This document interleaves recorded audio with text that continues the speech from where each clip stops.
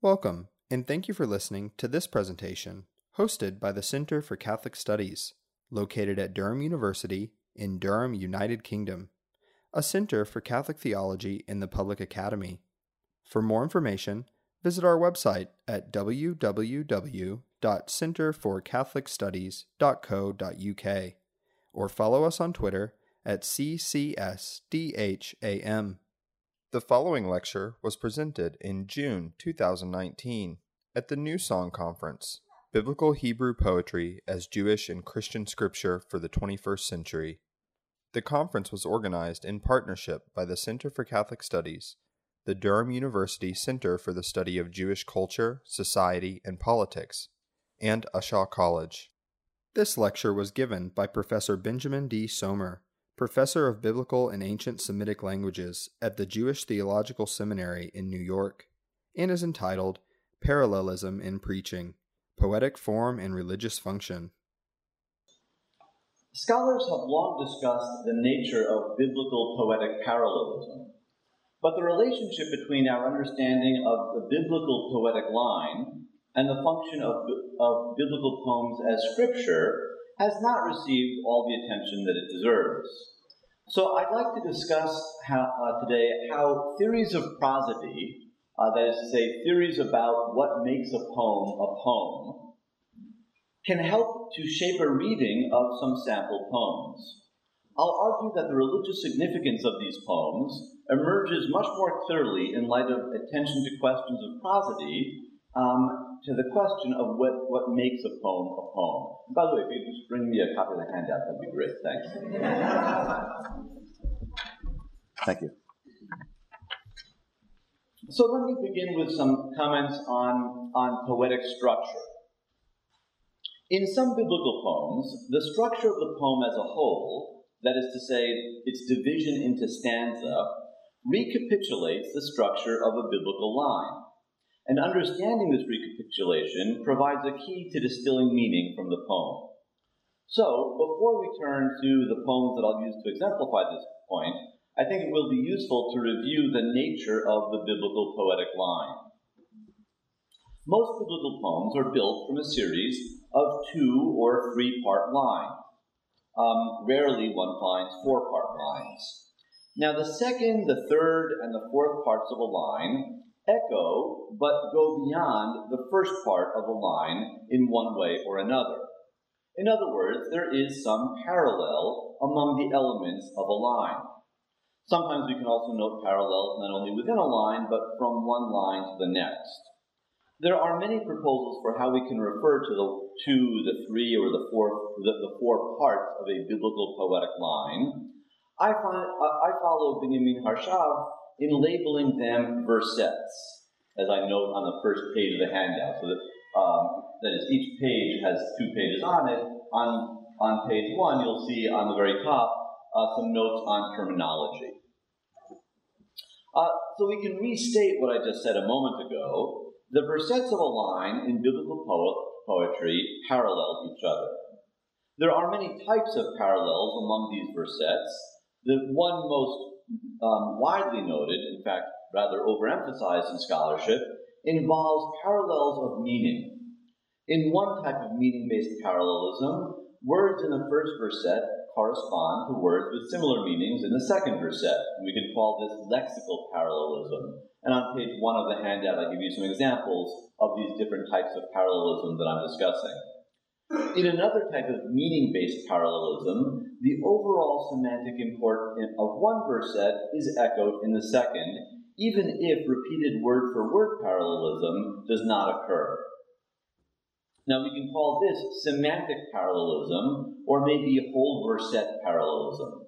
But there are many other sorts of parallels that do not involve lexical or semantic equivalence. These might involve phonological echoes, syntactic structures, or rhythm.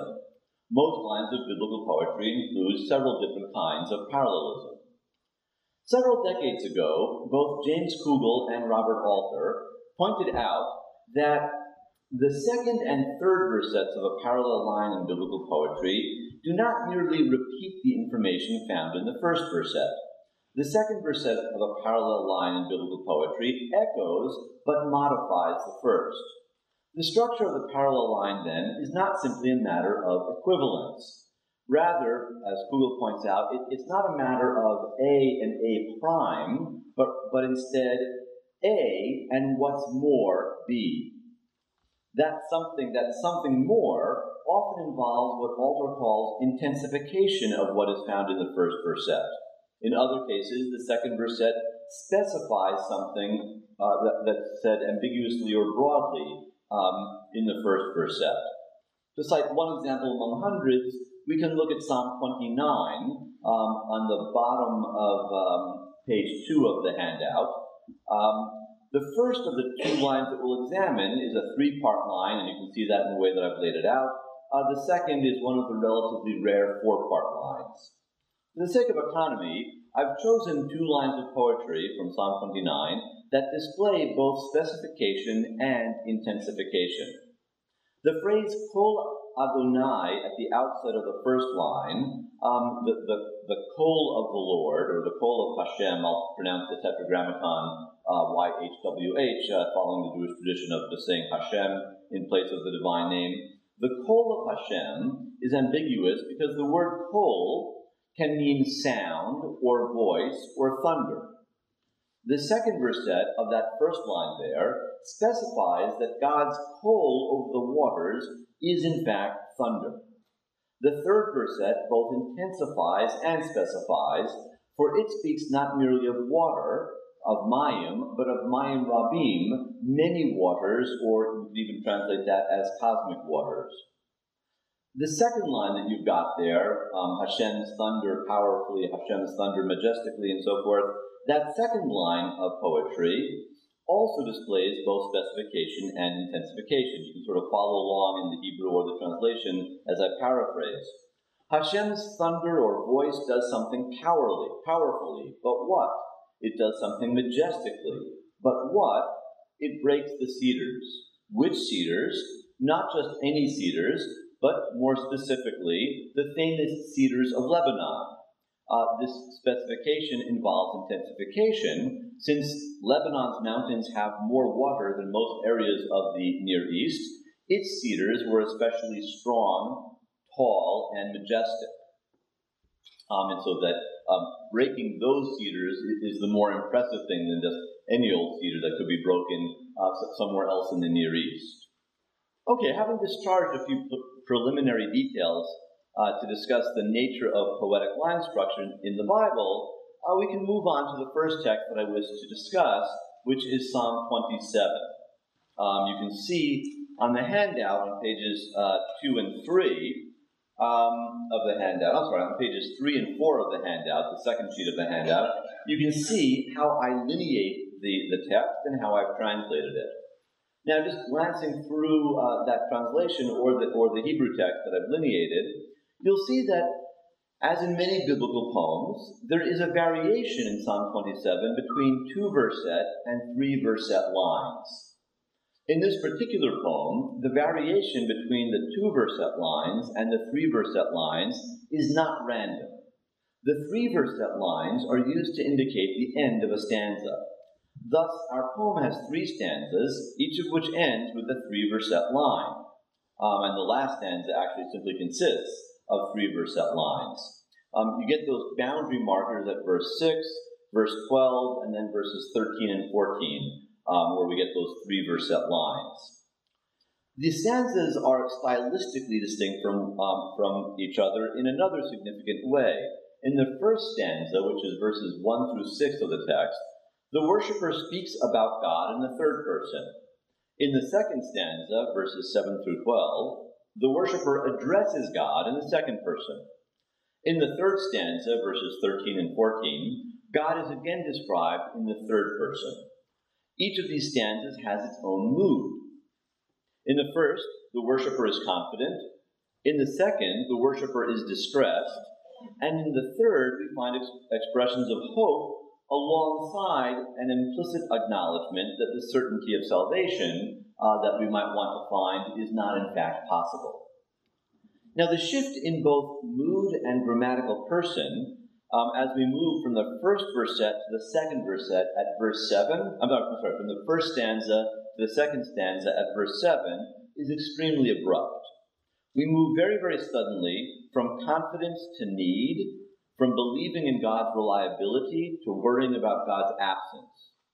How can we account for this stark contrast between the first stanza, in which the worshiper joyously proclaims trust in God, and the second and third stanzas, in which the worshiper betrays the fear that God might in fact be far off? Hermann Gunkel provides a very simple answer to that question by asserting that this chapter of the Book of Psalms, in fact, contains two completely separate psalms. The first, verses 1 through 6, is a song of confidence, he tells us. The second, verses 7 through 14, is a classic complaint, a psalm of complaint and plea, a so-called lament in English. Now, it's not outside the range of possibility that a single chapter of the Book of Psalms might contain more than one composition, but several scholars have successfully defended the unity of Psalm 27. For example, Peter Craigie and Marvin Tate point out numerous examples of shared vocabulary that draw together what Gunkel regards as two separate poems. Further, it's not quite the case that the first stanza is entirely confident, while the second and third completely lack elements of faith. The first stanza does contain intimations of darker themes that appear later in the poem. For example, Jacob Lidstein notes the progressive deterioration at the beginning of the first stanza of the roof overhead as it moves from a stronghold, ma'oz in the Hebrew, to a hut, sukkah, and finally a tent. A glimpse into the crisis that is yet in the distance in the second stanza. John Goldingay has astutely noted about verse 1 that the worshipper's statement that he has no reason to fear does draw attention to the fact that apparently he is worrying about something. We can also note elements of confidence in the second and third stanzas. For example, in the first versets of the poetic lines in verse 9, the worshiper begs God not to abandon the worshiper, but the second verset of both of those lines in verse 9 confirm that God is the worshiper's help and salvation. So we've got something negative followed immediately by something more positive. I think that those elements help demonstrate the unity of Psalm 27 as a single composition that needs to be interpreted as a whole. Now, the third stanza of the poem, verses 13 and 14, continue this ambivalence in a particularly intense way. The first word of the second stanza, the word lule in Hebrew, means if it were not the case that. Thus, our verse that verse, verse 13, is a relative clause of a sentence that the speaker never completes. That is, it is the if clause of a sentence whose then clause never appears. So in my translation, those three dots help to give that sense of a sentence that is incomplete. To be sure, the intention of that implied then clause, I think, is clear. What the speaker was thinking was something to the effect of, if not for my faith that I will see God's goodness, I would be completely lost. But the absence of the then clause gives the impression that the speaker cannot bring himself to finish the sentence. His utterance brings him perilously close to an emotional place too dangerous to approach. The verse intends to make a statement of confidence, but the speaker cannot quite get the whole thing out. We find in this single verse, then, the back and forth of the whole psalm. The confidence of the first stanza and the anxiety of the second are both manifest in this not quite complete expression of faith. In the next verse, verse 14, the psalm closes with imperatives that call on the worshiper and also on us to wait hopefully for God. The fact that these imperatives are deemed necessary points to the existence of doubts that have to be overcome. In this one psalm, then, I think we've got a beautiful and brief distillation of the entire Psalter as a book of faith and doubt. Last night we heard a lecture that talked about faith and doubt, which I think really actually sums up what the whole book of Psalms is about. If I had to give a title to that anthology of poetry that is the book of Psalms, I might call it the book of faith and doubt.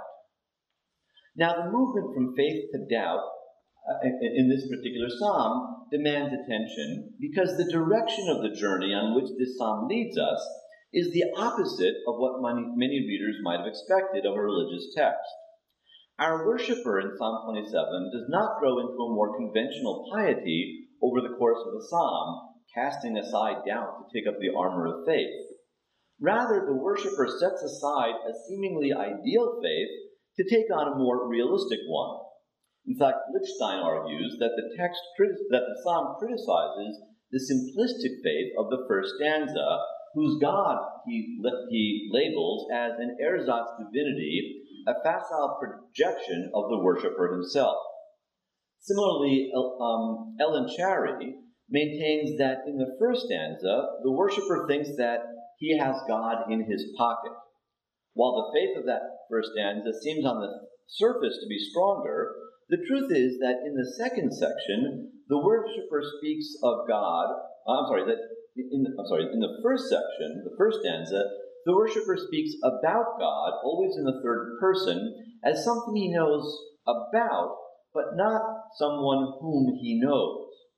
In the second stanza, when the worshiper moves to the second person in order to address God directly, the worshiper at last achieves experiential contact with God that he yearned for back in verse 4 in the first stanza. It's precisely when the worshiper speaks directly to God that doubt becomes prominent. God is no longer something the worshiper claims to know all about. In the second stanza, God is a partner in a relationship, of course, a senior partner, and relationships are slippery and unknowable in a way that does not conform to the simplistic faith of the first stanza. The direction of the psalm's movement, I think, is crucial because it models a maturing of an authentic relationship with God. A simple faith that asks no questions and admits no anxieties is not the most religious faith. A relationship that can articulate anxiety about the beloved's distance is the stronger one.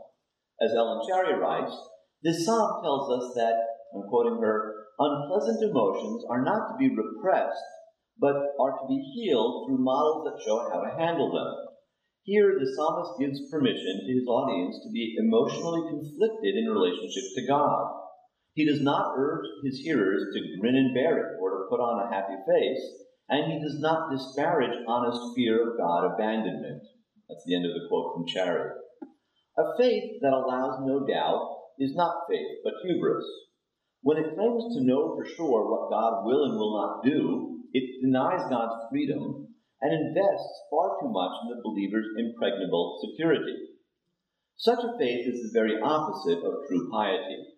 The wavering faith of Psalm 27 is more honest, more humble, and therefore more deeply religious. This faith is neither Pollyannish nor naive.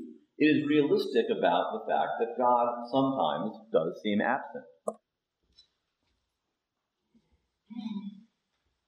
The Psalm's faith, I would also like to suggest, is quintessentially Jewish.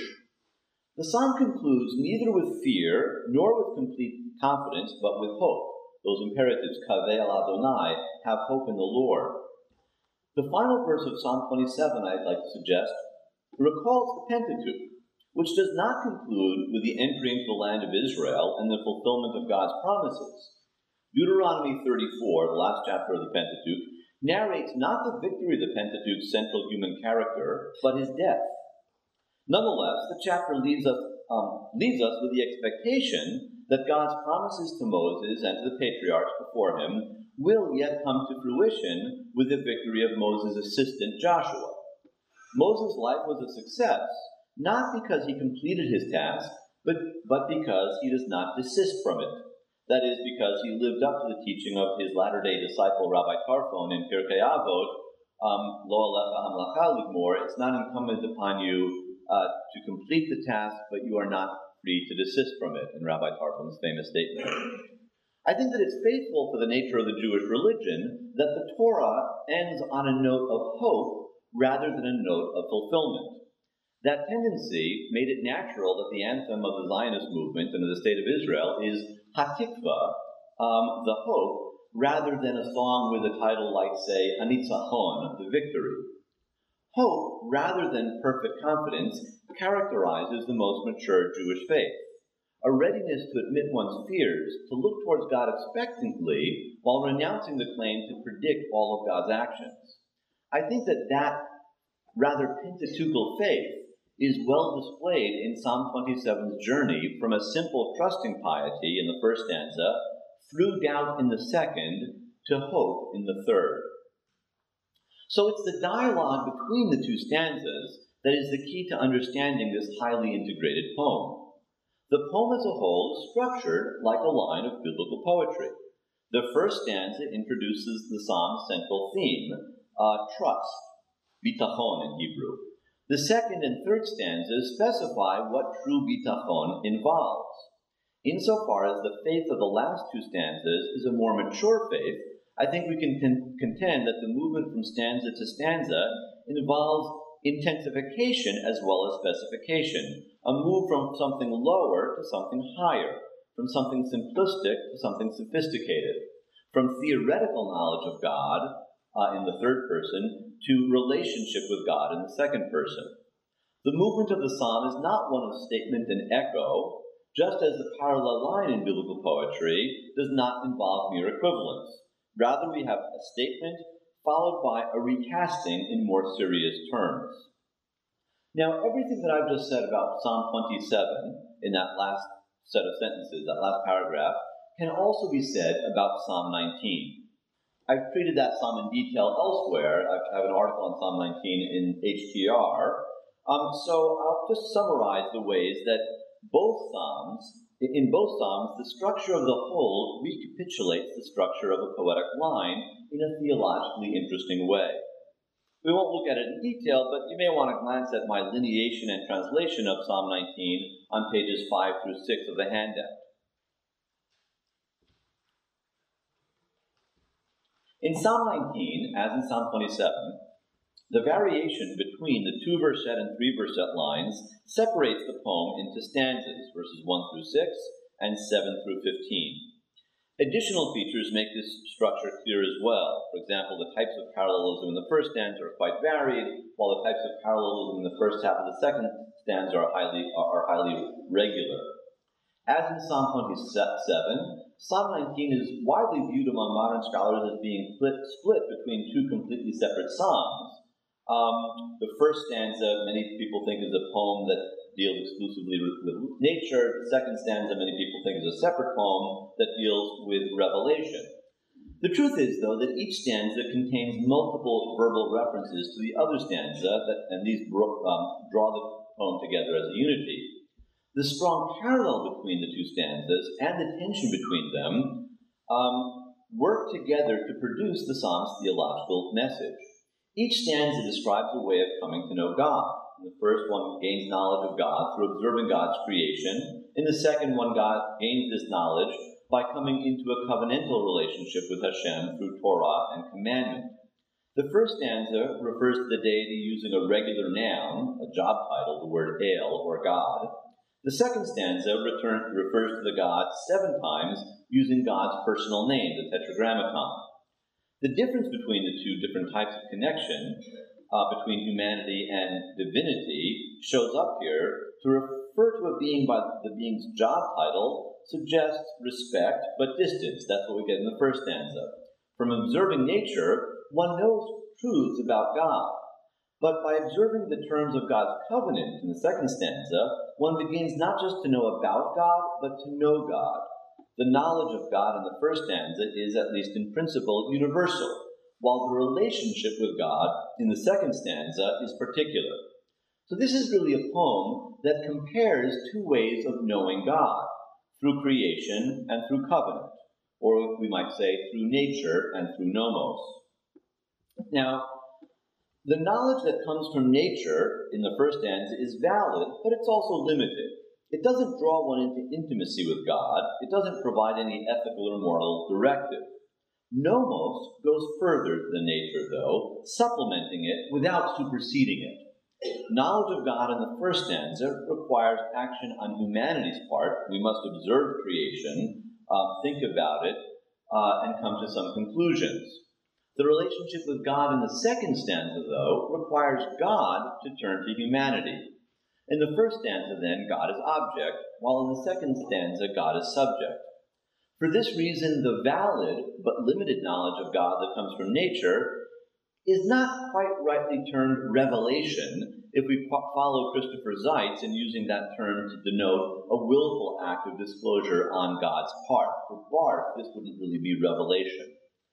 This contrast becomes more pointed in the very last verse of the poem, which opens us up to dialogue and redemption, for in that last verse, the speaker for the first time addresses God directly and refers to the deity as Goel, or Redeemer.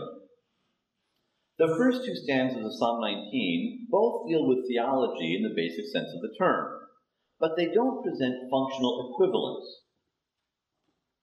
Rather, the revelational theology of the second stanza adds something new and valuable to the natural theology of the first stanza. The wording and imagery of the second stanza of Psalm 19 moves us from knowledge of God to relationship with God, from proposition to covenant, from reasoning to deed, from observation to joy, from speculation to law, from detachment to grace. Recall now how Robert Alter and James Kugel describe the dynamic nature of the ancient Hebrew poetic line as one of intensification, of A and what's more, B. That describes exactly how the second stanza of Psalm 19 relates poetically but also theologically to the first stanza. In Psalm 19, as in Psalm 27, a simple statement about prosody, about the nature of the poetic line, sums up the core theology of an ancient Hebrew poem. I'd like to move on to a second question of prosody and its connection to theological reading. It has long been recognized that parallelism is the core of biblical poetry. More recently, the great linguist and literary critic Roman Jakobson has clarified really that all poetry is based on the principle of parallelism. According to Jakobson, verse in languages around the world consists of lines. That is to say, in human cultures, a poem consists of a series of brief units of discourse that are followed by a pause. These relatively brief units of discourse will always be parallel to each other in one way or another. And because of Robert Loth's long legacy in biblical scholarship, we biblical scholars tend to think of parallelism in terms of lexical and semantic echoing. That is, we tend to think of it as meaning-based parallelism, as I call it. But parallels among poetic lines can take other forms as well. Meter is a form of parallelism. Rhyme is a form of parallelism. In free verse, rhythm is a form of parallelism. Consequently, even in free verse, let's say, that eschews both meter and rhyme, we always find, really in all poetry, lines that resemble each other in one way or another, if for no other reason than because the speaker pauses again and again after each line. The mere fact of pausing after relatively brief units of discourse itself creates a loose but audible form of parallelism. Now, if we accept Jakobson's definition of poetry as always involving some form of parallelism, it follows that poetry is always cyclical. Verse constantly goes back even as it moves forward. For every new line echoes a line that came before it. Consequently, poetry lends itself especially well to suggesting linkages of ideas, of characters, of events, because as one line echoes a previous one, it also implies some connection between its content and the content of a previous line. For that reason, the literary critic Northrop Frye identifies a basic contrast between prose and poetry. Frye identifies prose as what he calls the rhythm of continuity, observing that the rhythm of prose is continuous, not recurrent. Lyric, on the other hand, is what Frye calls the rhythm of association. In verse, we're constantly associating what came before with what came next. Frye and Jakobson are noting something essential about verse, which is its circular tendency, its nature as something in which every new line progresses but also returns. Even as a poem narrates, it always moves back and back again as it moves forward in time. We can see this, I think, in a lot of places. I'll just mention one recent film where I think we really sense this side of poetry. I don't know if people have seen the film Paterson. If you've come to this conference, you probably want to go see the film Paterson if you haven't already. Paterson is a film that is above all a film about poetry. Its main character is a poet and a bus driver, but it's not really just about that character. It's not just about a poet or about a bus driver. It's really about poetry, and perhaps about public transportation, I suppose. If you go take a look at that film, you'll notice that the opening event of the film is the closing event of the film, separated by 1 week. These two events are identical. Like a poem, the film moves back even as it moves forward in time. And while you're watching the film, pay attention to the constant presence of circles in the film. In the paintings, the clothings, the cupcakes of the main character's companion. And of course, each day the poet, who is the main character, each day the poet drives a bus route. That is, he's always on a route. He's always moving in a large circle. At the risk of reducing varied and complex cross-cultural phenomena to broad generalizations, I think we can follow Fry by noticing that poetry tends to be cyclical and prose linear. We can see this especially clearly in the Bible when the same event is described both in narrative prose and also in poetry. So, for example, I think this is on pages 7 and 8 of the handout. Let's compare how a prose narrator describes the meeting between Yael and Sisera in sequence. In chapter 4, verse 19, a prose narrator says, "He said to her, 'Let me have some water, please, for I'm thirsty.' Then she opened a container of milk and let him drink, and then she covered him up." We're moving forward in time. The poet in Judges 5, however, describes the same event without regard to sequence, moving ahead but also returning in time in a back and forward motion. Water he asked, milk she gave. In a bowl fit for princes, she brought forth cream. The structure here is a structure of intensification: water, milk, cream, not temporal sequence. You can see the same in the next example that we won't have time to look at. With these broader ruminations on poetry's tendency to cycle back on itself and thus to link what came before with what came later, I'd like to, for just a few minutes, to turn to one last biblical poem, Psalm 114, a beautiful and deceptively simple poem. I think a key to understanding Psalm 114 is that it alludes to not only to an event known from the Pentateuch, that is to say, to the Exodus, but also to a particular text from the Pentateuch as well. Now, we might have thought, given that Psalm 114 deals with the splitting of the Reed Sea, that the text from Exodus that it alludes to might be Exodus 14 or Exodus 15. In fact, however, let's listen to the first line of the poem in Hebrew. Psalm 114, verse 1a reads, "B'tzeit Yisrael mi Mitzrayim." Now let's listen to a different text from the Pentateuch than what we might expect. Exodus chapter 19, verse 1. Let me read it aloud in a particular way. Ba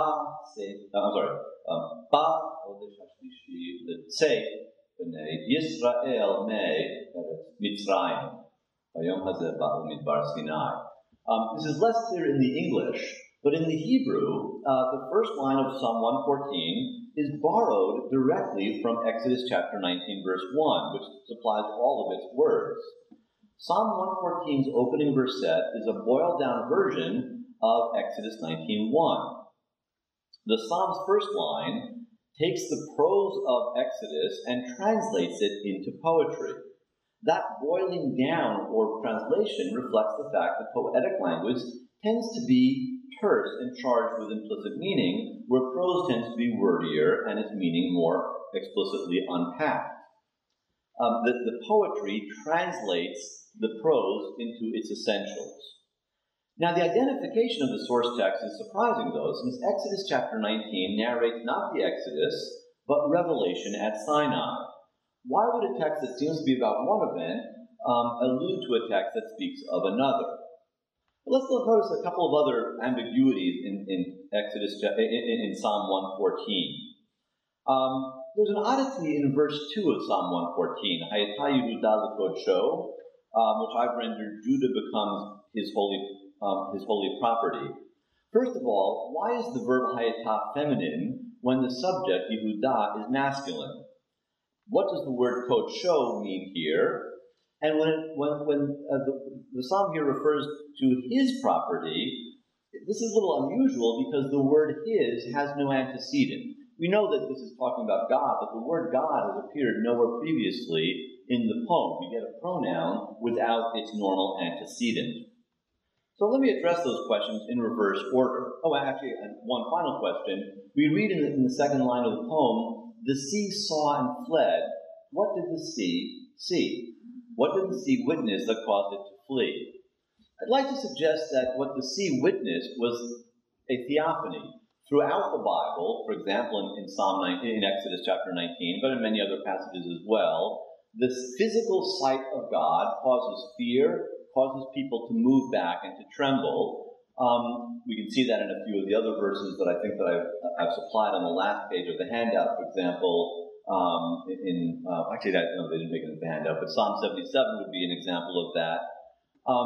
I'd like to suggest that the sea saw God, and that's what caused the sea to flee. And that makes sense in the context of the allusion to Exodus chapter 19, since in Exodus chapter 19, both the nation Israel and Mount Sinai itself trembled and moved backwards when they witnessed the revelation, the theophany of God.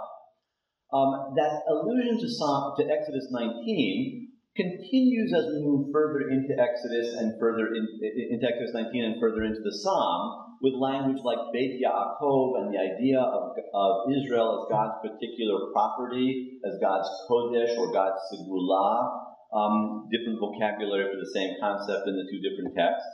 In other words, I think that the further we move into the text of Exodus 19 and Psalm 114, the link between the two texts becomes deeper and closer. And this, Meir Weiss has suggested, explains a number of the difficulties I mentioned before. Why is the feminine verb hayata appearing in a verse whose subject is masculine, Yehuda? Because the subject of that verb is really the kingdom of Judah, Mamlechet Kohanim V'Goy Kadosh, that we know from Exodus 19. Once we recognize the allusion, the dependence of the poem on the prose, the grammatical difficulty goes away. The subject of the verb appeared back in the source text, back in Exodus 19. So did the word God. That's why we don't need an antecedent to the pronoun his. That antecedent showed up in the previous, in the source text. The middle of the poem, however, remains surprising. I'd like to end by noting this one last oddity in the poem, and I think a solution to it. Verses 3 and 5 of Psalm 114 seem out of place. What caused the sea to flee, I said a moment ago, was the theophany at Sinai. But the sea, the Reed Sea, split 3 months before the theophany. So, that is, the sea splits in Exodus chapter 14. God's theophany doesn't appear until Exodus 19. The sea reacted in the first month of the year to an event that did not occur until the third. The second half of the line in question in the psalm is almost as strange as it refers to an event that occurred 40 years later, the splitting of the river Jordan at the end of the Israelites wandering through the wilderness. Nature reacted to the Sinai theophany, according to this poem, 3 months early, as well as 40 years late, and also right on time when the mountains and hills skip later in the poem. So the mountains and the hills in Psalm 114 are punctual, but the waters are not. The sea and the river Jordan are not punctual. But that is precisely what we should expect when a poem translates prose into poetry.